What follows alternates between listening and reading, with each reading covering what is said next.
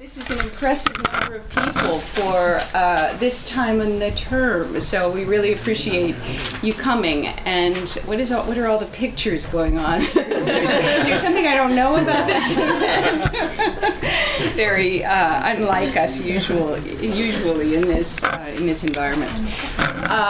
The two speakers we have today are very well known to you all. Francesca Lessa is the author of the book, which is portrayed here, and portrayed there. And I was thinking about how to introduce Francesca, and I decided she's like the ref goddess. If that means, does anybody here know what the ref is, or does anybody not know what the ref is, better said?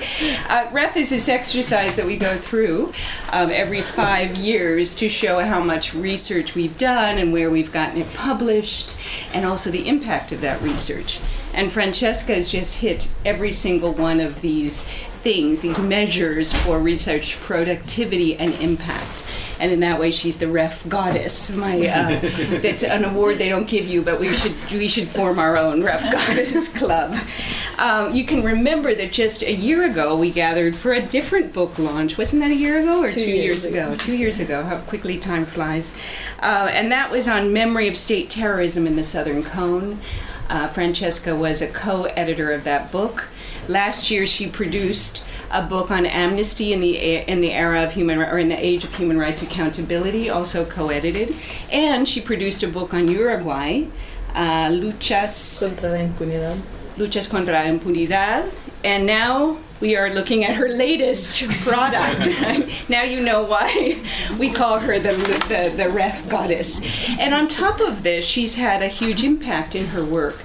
And the singular impact in particular was the role she played in bringing attention to the amnesty law in Uruguay and participating in the process of perhaps only temporarily, but of derogating that law. So we're happy to have yet another book to celebrate, another book to launch, and to congratulate Francesca on all her productivity. We couldn't have dreamed of a better person to be her discussant.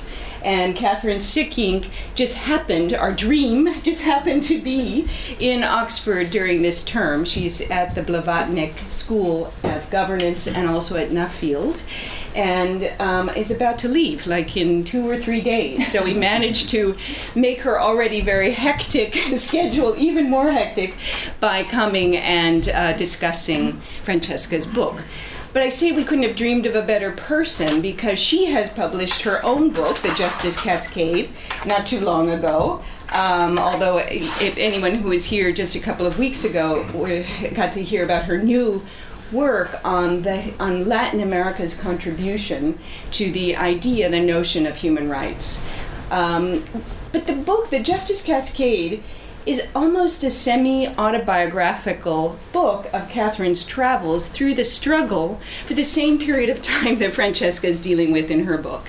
And particularly this effort of bringing justice in Uruguay and in Argentina, where she was living during this period of time. So Catherine is a McKnight professor and a Regents Professor of Politics and Political Science at the University of Minnesota. She's an award-winning author, and we're just very happy to have you here to discuss Francesca's book. So let's begin. Thank you. Well, thank you very much, Lee, for this extremely nice introduction, and thank you everybody for coming. I know it's a difficult time in the term, so I'm very grateful to the students that have taken time out of the revision to be here today. And I also would like to thank many of my friends who are here, because I don't think the book would be here without them, and they supported me very much in the last summer when I was trying to get the book ready for publication. And also, a last thank, I would like to thank Giuseppe Lana, who made it here from Italy to be here today for the launch, because he kindly donated the work of art that you see as the book cover for my book. So I'm sure we can talk about that maybe in the Q&A if you're interested in seeing a combination of art and academia. The book, as you can see from the title, deals with issues of memory and transitional justice.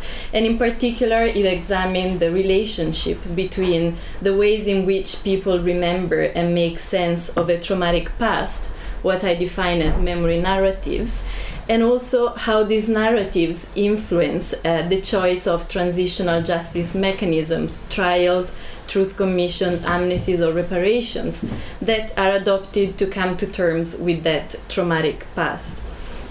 In the book, in particular, I also construct a theoretical framework that attempts to examine the evolution of transitional justice policies and memory narratives. And I do so through the concept of critical junctures, which tracks moments of change or transition. And I use this framework of critical junctures to better understand the way in which policies of transitional justice and memory narratives changed over time in the case studies of Argentina and Uruguay in terms of the memory of the military dictatorships. And I think I picked these two countries because they've been engaging with issues of justice and memory for over 30 years, so they're particularly helpful for tracking moments in which change happened in terms of transitional policy and memory, transitional justice policy and memory. For the rest of my talk, however, I will go through some key points and issues that are discussed in the book through telling you the stories of Macarena and Simón. Simón should be Uruguayan, but he never lived in Uruguay. He actually didn't even know that this was his parents' land until he was 26 years old. Macarena should be Argentine, but she always lived in Montevideo, where at the age of 23 she found out that she was the granddaughter of a famous Argentine poet. Simón is in fact Argentine and Macarena is Uruguayan. But how did this come to be?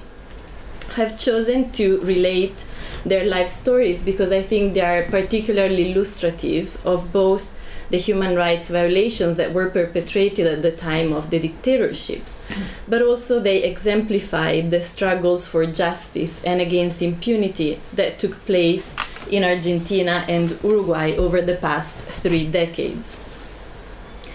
There are at least 4 moments to Simón's and Macarena's story: terror, impunity, hope, and justice. The first moment is terror. And I hope the PowerPoint will work because the students here know that PowerPoint has surprises in this room. This is Simón Riquello in his blue crib, the day in which, just being 20 days old, he was kidnapped together with his mother, Sara Méndez, in Buenos Aires. It was the night of July 13, 1976, when Uruguayan and Argentine officers broke into their home, taking Simón and his mother away. Simón's parents, Uruguayans Sara and Mauricio, were in exile in the Argentine capital, having fled the dictatorship that had taken over in Uruguay in June 1973. At the time, Argentina was also living through another military government that had taken over in March 1976. Against the backdrop of the global Cold War, most of the countries of the region were actually governed by military and authoritarian regimes inspired by the national security doctrine, including also Chile, Brazil, Paraguay, and Bolivia. On August 24, 1976, Marcelo Hellman, the son of poet Juan Hellman, and his wife, Maria Claudia Garcia, aged 20 and 19, were kidnapped by armed agents in their home in Buenos Aires. Maria Claudia was 7 months pregnant at the time. Sara, Marcelo, and Maria Claudia were all illegally detained, although at different times, in the clandestine detention center known as Automotores Orletti in Buenos Aires Floresta neighborhood.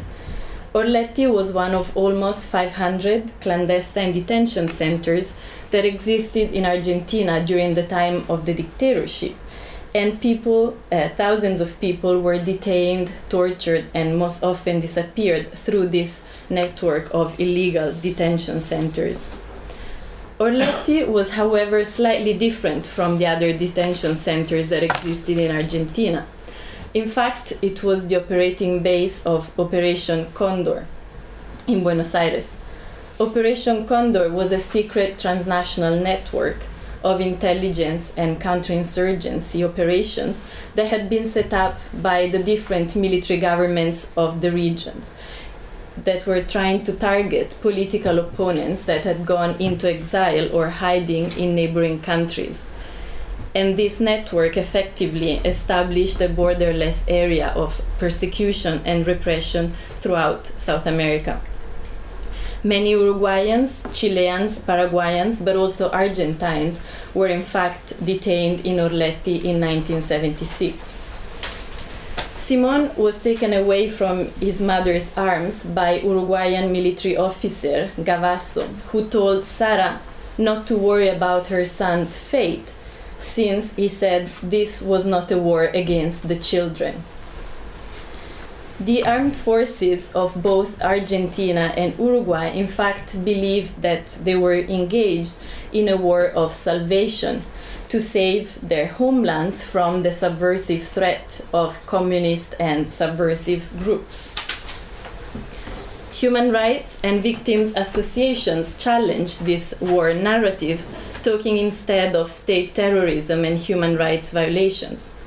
They pointed out the dictatorial governments were perpetrating systematic violations of the rights of their citizens, ranging from illegal detention, torture, disappearances, and even the illegal appropriation of children born to women in secret detention. And it's been estimated that about 500 children were illegally adopted in this way. We move on to the second moment in this story, which is the moment of impunity. In late 1983, Argentina returns to democracy, and initially there was an attempt to try to shed light on the disappearances that had been perpetrated during military rule and to punish those responsible through a truth commission and also the historic trial of the military juntas that had been decreed by President Alfonsín. However, these steps proved short-lived. By the mid and late 1980s, the government finally gave in to pressures from the armed forces that opposed prosecutions for human rights violations. The government of Alfonsín enacted two amnesty laws, and later on the government of Menem adopted presidential pardons in the early 1990s to terminate all criminal cases for the crimes of the dictatorship. Both of these governments used narratives of reconciliation and national unity to attempt to legitimize the amnesties and pardons. But the granting of impunity for the atrocities of the past didn't go unnoticed.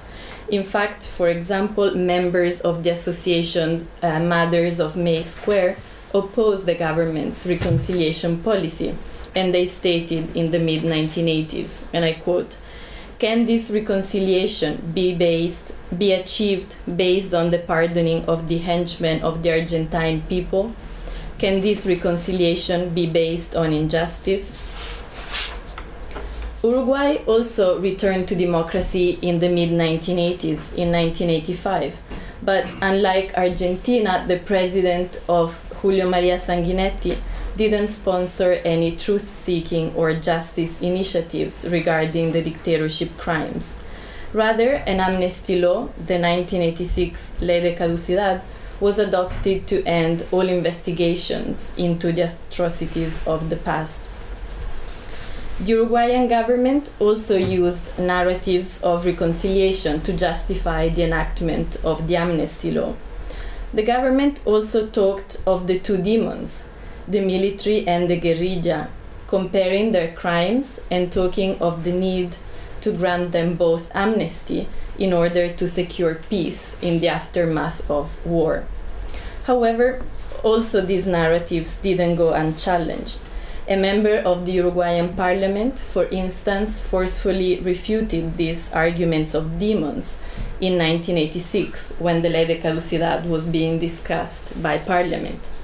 And this member of parliament said, and I quote, "What demons were they fighting? Was that of Simón Riqueló? Were they perhaps the demon that had to be fought with the weapons of demons? No, Mr. President, there was here a criminal gang within the armed forces that some are trying to defend, and they live alongside the families of their victims." By the early 1990s, impunity in the form of amnesties and pardons was firmly in place in both Argentina and Uruguay, consolidated in Uruguay even by a majority popular vote in a referendum in 1989 on the amnesty law itself. We move on to the third moment in this presentation, which is the moment of hope. Despite this background of official silence and impunity in Argentina and Uruguay, civil society activists and victims' relatives endured in the struggle against impunity throughout the 1990s. Macarena's grandfather, Juan Gelman, kept on looking for his disappeared granddaughter, receiving no support from either of the two countries' governments. Gelman followed several leads about the possible fate and location of the grandchild, and he reached the conclusion that she was living in Montevideo, where she had been raised by the family of a policeman. A parallel investigation by two journalists from La República newspaper also corroborated that version. In 1999, Gelman requests the cooperation of Uruguay's government in finding his grandchild, but there was no success. Later on, Gelman also wrote an open letter to President Sanguinetti asking why he was not helping him in finding the missing grandchild. Later on, an international campaign by intellectuals and Nobel laureates also lobbied President Sanguinetti to help Juan Gelman. Sanguinetti, however, remained stubborn and publicly denied that any of Gelman's relatives were to be found in Uruguay, famously stating that no child had disappeared on Uruguayan soil. The change of government in Uruguay proved key to resolving Macarena's case. In March 2000, the new president, Jorge Valle, announced on March 30th that the government had located Macarena in Montevideo and she was reunited with her grandfather. Sara, like Juan, had been searching for Simón since she had been released from political prison in the early 1980s. She also didn't receive any support from the Uruguayan or Argentine authorities. Many of the leads pointed to Simón being in Uruguay, having been adopted by a family in Uruguay. The Uruguayan judiciary, however, contributed to covering up the fate of Simón, failing to authorize a blood test, which could have shown much earlier that Gerardo Vázquez was not really Simón Riqueló. This lead was followed by Sara and her family for 10 years, and it turned out to be false in the year 2000.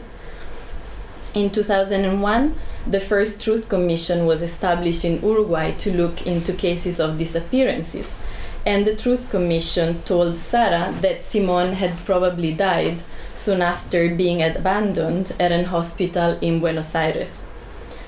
But Sara vowed that she would stop looking for Simón only the day she would be reunited with him.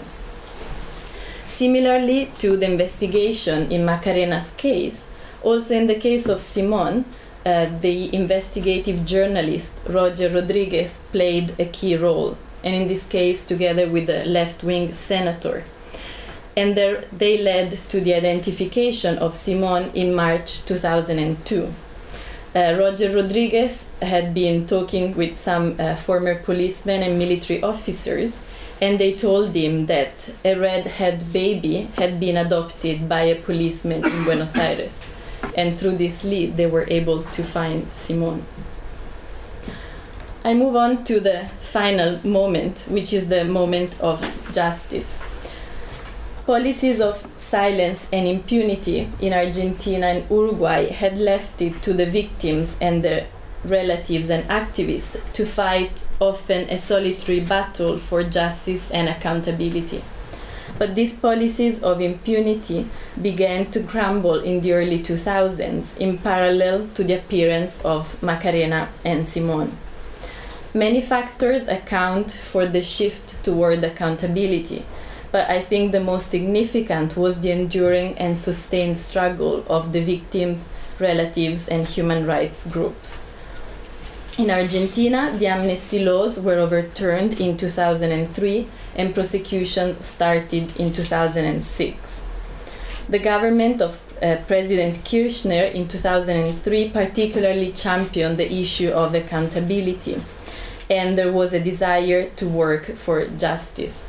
For example, one of the politicians that was debating the nullification of the amnesty laws in Argentina in 2003 argued for the need to end impunity for the crimes of the dictatorship, but also impunity, and I quote, as a structuring pattern of societies in Argentina and Latin America. In Uruguay, the struggle to overturn the Ley de Caducidad was much more convoluted, and its eventual derogation in 2011 was finally obtained after many twists and turns. In the case of Uruguay, a particular role was played by international pressure in the form of a sentence by the Inter-American Court in the Hellman case that pushed the reluctant government in Uruguay toward effective action for accountability. Justice for Macarena. The Ley de Caducidad in Uruguay was applied to obstruct the prosecution of people responsible for disappearing Macarena's mother, but also for her illegal adoption. Because of this, Macarena and her grandfather decided to resort to the Inter-American System for the Protection of Human Rights in 2006. In February 2011, the Inter-American Court of Human Rights condemned Uruguay for the first time in the country's history for failing to investigate the disappearance of Maria Claudia Hellman, but also the illegal adoption of her baby daughter Macarena. As part of the sentence, Uruguay was also ordered to carry out a public act of acknowledgement of responsibility, and this is the photo that you see up there. This act took place last year, in March last year, in the Uruguayan parliament.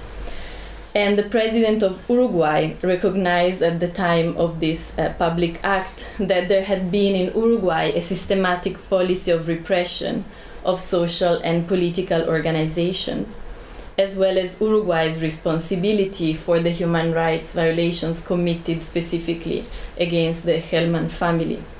Mujica also recognized that the Ley de Caducidad had been applied and interpreted in a specific way to prevent the victims from accessing justice and obtaining the truth in the case. Mujica also vowed that Uruguay would continue to search for Maria Claudia's body and also to prosecute those responsible for these crimes. While Maria Claudia's body has yet to be found, in October 2011, a criminal case began in the case of Maria Claudia Hellman, and 5 policemen and military officers have been prosecuted for this case, and a sentence is still pending. Justice for Simón. In this photo, you can see Simón Riquello, his son, and his mother, Sara. In August last year, August 2012, a civil appeals court in Montevideo also condemned Uruguay for its responsibility in the disappearance of Simón, but in particular for the government's role in obstructing the search for Simón and his identification. In particular, this court also commented on the amnesty law in the country that was used by different governments to obstruct the search for justice, even when this law in fact had an explicit exception which made it possible to investigate the fate of missing children. but the government, and I quote the sentence, did nothing in that regard. I've used the stories of Simone and Macarena as a way to express some of the themes that are in this book, which relate to the trajectory of justice and accountability and memory in Argentina and Uruguay. For example, the truth denied to Sara regarding Simone's fate for 26 years, the lack of justice faced by Juan and Macarena, but also their enduring struggles against impunity and silence. What is the situation these days? And with this, I almost conclude. In Argentina, the judicial investigation and sanctioning of past atrocities is ongoing. Since 2006, over 400 people have been sentenced for crimes relating to the dictatorship, and hundreds more currently face trials. While justificatory narratives of war excesses and two demons continue to be parroted by military defendants during judicial proceedings and by their supporters within society in the attempt to rationalize the horrors of the past, the narratives of state terrorism and justice seem to have become much more relevant now.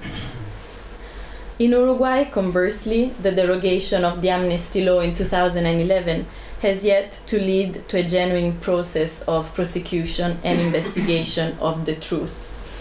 In Uruguay, there is still no clear-cut policy of accountability, and progress has been much more limited compared to Argentina. Even though it is important to recognize the important steps that have been taken by the left-wing government of the Frente Amplio since 2005, I think there have also been many setbacks, and much more could have been attempted by this government if there had been real political will to make progress in accountability. Furthermore, there have been some recent events just when I was about to submit my book, so they are not in the book, so this is my chance to mention them briefly. In February and March this year, such as, for example, the transfer of a criminal judge, who was the judge that was dealing with the vast majority of criminal cases of the dictatorship. She was transferred to a civil court. And there have also been sentences by the Supreme Court of Uruguay that have led to the archiving of some of the ongoing investigations, which signal that the overturn of the amnesty law in Uruguay only signaled the end of legal impunity, but that many other forms of factual impunity still endure in the way of justice. Thank you.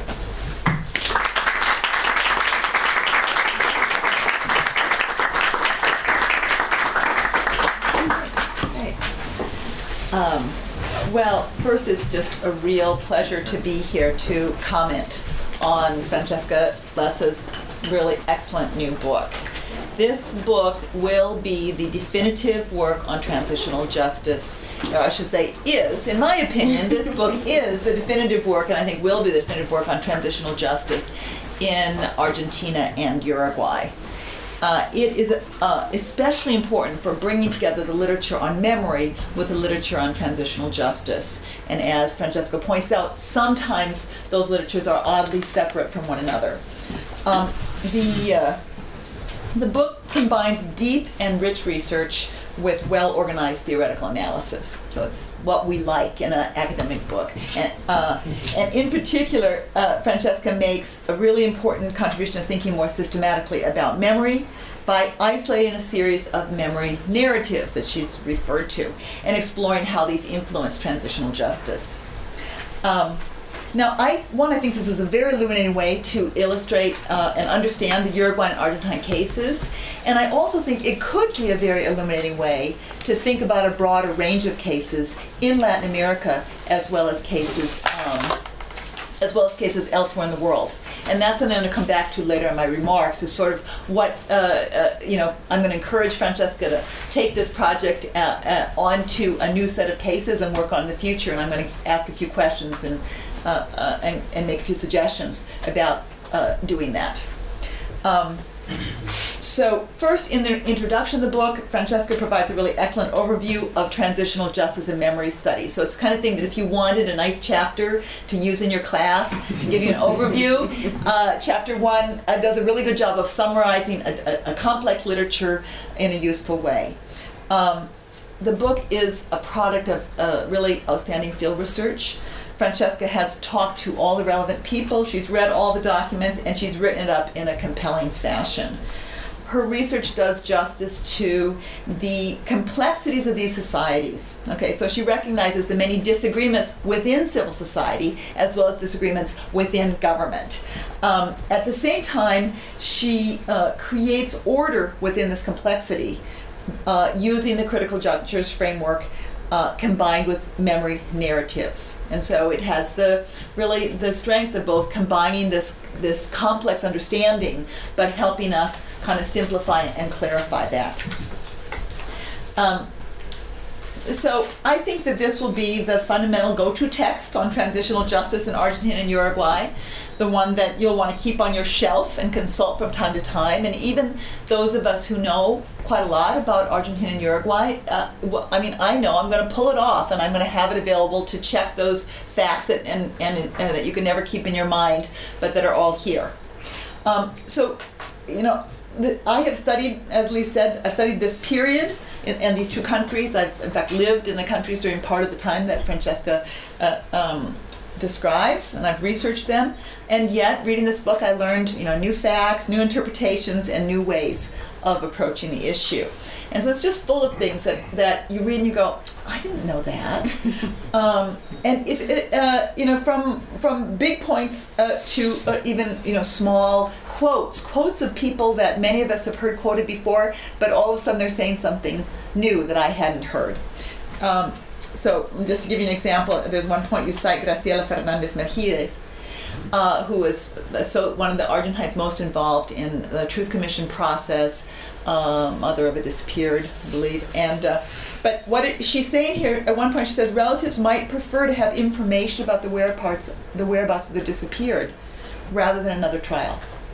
And she recommends a plea bargain system, according to which if new facts are given, like burial locations, the whereabouts of abducted children, lesser sentences could be offered. Well, I actually didn't know there were people in Argentina that were making that recommendation.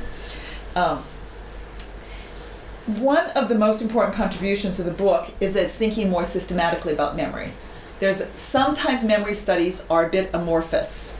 And I think that the strength here is that this notion of a limited number of memory narratives really helps kind of give more clarity to what one means by memory.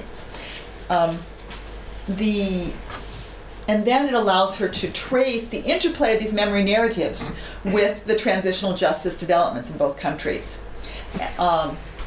Now, Uruguay, in this book, Uruguay has the same memory narratives as Argentina does. And I was actually surprised when I read that, because I kind of expected that there would be some similar and some different. And so my first question for you is, why is it that these two countries have the same narratives? Is it because they had similar experiences in post-Cold War Latin America, because they're close to one another, and their memory narratives are linked, because their histories were so common and so similar? Or are there, in fact, just a limited number of memory narratives available? And you've listed them all. What about transitional countries elsewhere in the world? And what about other Latin American countries? Would that same list of six memory narratives, would those be the same 6 that we would expect to reappear elsewhere in Latin America or elsewhere in the world? Or not? And in particular, since both Uruguay and Argentina had armed conflicts, and some of the resulting narratives, the notion of a war narrative, of these two demons narrative, are really come out of the war, does that mean that those memory narratives will only appear, obviously, in these countries that have experienced civil war? And in that case, it'd be interesting. I'd like to see you take on some of the other Civil War cases in Latin America, especially El Salvador, Guatemala, Peru, and see whether those same 6 narratives reappear there. But I would think, for example, Chile, that you talk about briefly in the end of the book, I would think Chile has a different set of memory. It has some of the same, but it has some different ones. Now, I found the argument persuasive that Argentina and Uruguay mainly had the same narratives, but I thought maybe that Uruguay had at least one narrative that Argentina doesn't have. And Francesca, discusses it in the text of the book, but it doesn't appear as a memory narrative. In the Uruguayan case, I think there's a quite unique memory narrative that comes from the plebiscite process. And let's call it a democracy narrative. Okay? After the plebiscite in Uruguay, when I interviewed human rights activists, people say, about what now? People would literally say, el pueblo habló. And what they meant by that, the people have spoken, right? What they meant was, the people have spoken, and so we're going to stop demanding justice. It was a sense that that democracy should take precedence, and they should follow the voices of the people, and therefore they should change their advocacy as a result. Now, this could be just another pacification and reconciliation narrative that, and I think sometimes you do characterize it that way, but I think it's different than those in the sense that it really, in the Uruguayan case, is born out of kind of a deep, Uruguayans have this deep faith in democracy. So it's not other pacification and reconciliation narratives elsewhere, which is, let's kind of put this behind us, and we're worried about conflict, and so we have to reconcile and pacify. It sets up a more genuine conflict in the Uruguayan soul, I would say. And so then there's another group that says, los derechos humanos no se plebiscita, right? Roughly translated, you don't vote on people's human rights. Meaning that maybe majorities aren't entitled to make decisions about what rights minorities have, in this case, the victims. Now, I think that this is a unique memory narrative in Uruguay that's not captured by the list you provide, and I think it's one reason why the current debate is still so fraught in Uruguay. So I completely agree that Argentina has come further. Uruguay, it's more difficult, more fraught, but I think this democracy narrative is still there, where democracy and justice are perceived as being in conflict. And it's not a phony democracy one. 2 plebiscites on exactly the language of the amnesty law passed by majorities of the Uruguayan public in campaigns that had very large participation, very large mobilization. So it's a quite rare thing. It probably may not exist elsewhere in the world, but I think it's important in Uruguay. Now, as I say, you recognize in the text, and you give, I'm not saying you don't mention it, you give, I think, a very brilliant discussion of it. It just doesn't appear as a memory narrative that's unique to Uruguay. And so it almost seems like Uruguay only gets to borrow memory narratives from Argentina rather than have anything unique of its own.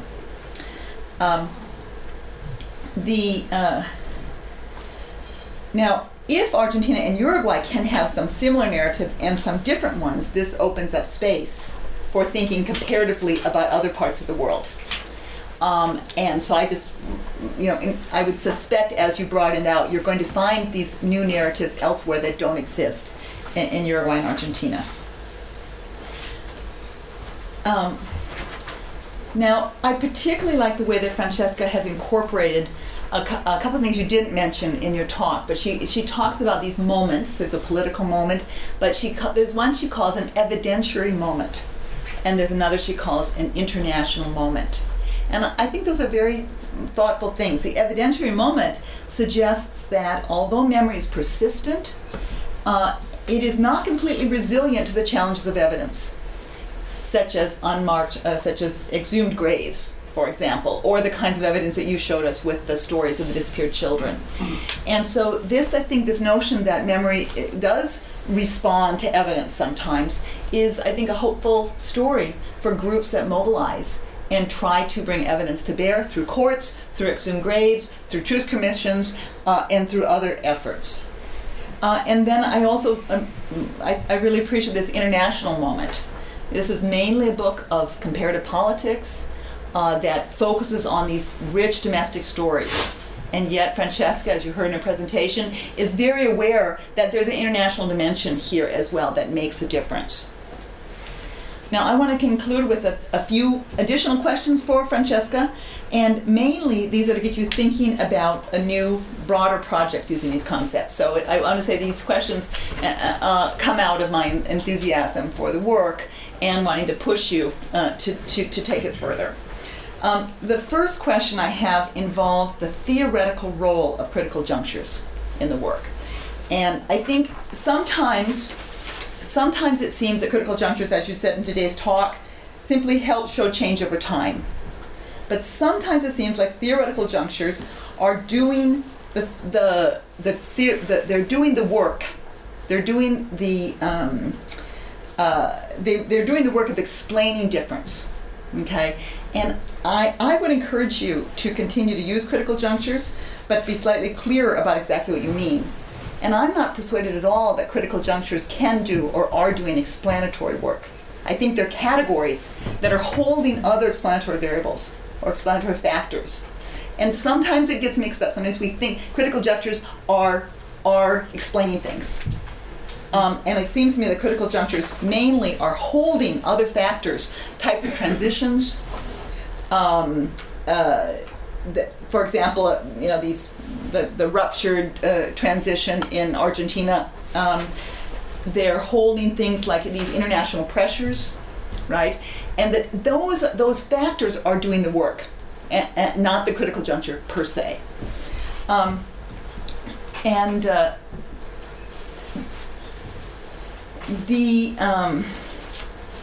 then finally,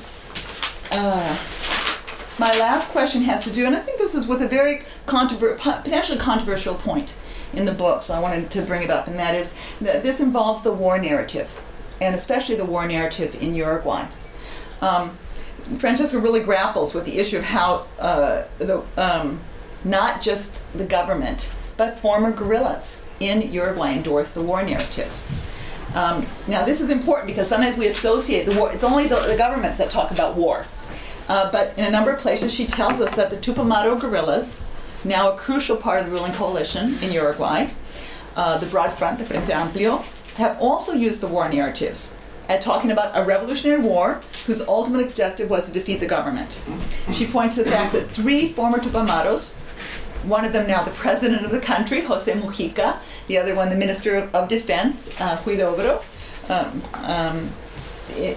relatively recently used a war narrative saying they carried with pride the wounds incurred in combat. Okay. Now, since you recognize Tupamatos have contributed to reinforcing the war narrative, and even sometimes the Two Demons narrative, because the Two Demons narrative elevated the Tupamatos to demon status, thus depicting them as protagonists in important events even after they were actually defeated. All right. Now, but I'm not, so you recognize this, but I'm not sure you fully integrated into your understanding of the Frente Amplio itself and why the Frente Amplio may be ambivalent to this day about justice. And I think that the degree to which some of Tupamato leaders in the current government still, in their hearts, embrace the war narrative. It's not a very popular thing to talk about publicly, but I think they believe it still, may lead to a kind of hesitance to fully embrace a state terrorism or narrative. And I think that by doing that, it may give you some tools to think more comparatively. Like this would, if that's the case, it would suggest that in El Salvador, where the Frente Farabundo Martí also had a war narrative, and I think also still has a war narrative, is a place we've seen very little progress on transitional justice. So I do think that these two issues may help, that are present in the book but not highlighted, may help explain this unique Uruguayan ambivalence. On one hand, you have the democracy question, the democracy narrative, I would argue. On the other, you have the leadership, a crucial leadership running the country right now, still embracing or having embraced the war narrative. Now I'm going to just end here saying that I would just really recommend to all of you to put this book on your reading list. I know you have lots of time, and I very much hope that Francesca will continue this line of research in the future with additional cases to expand the theoretical contribution she's making here and make it available to more scholars. So thank you.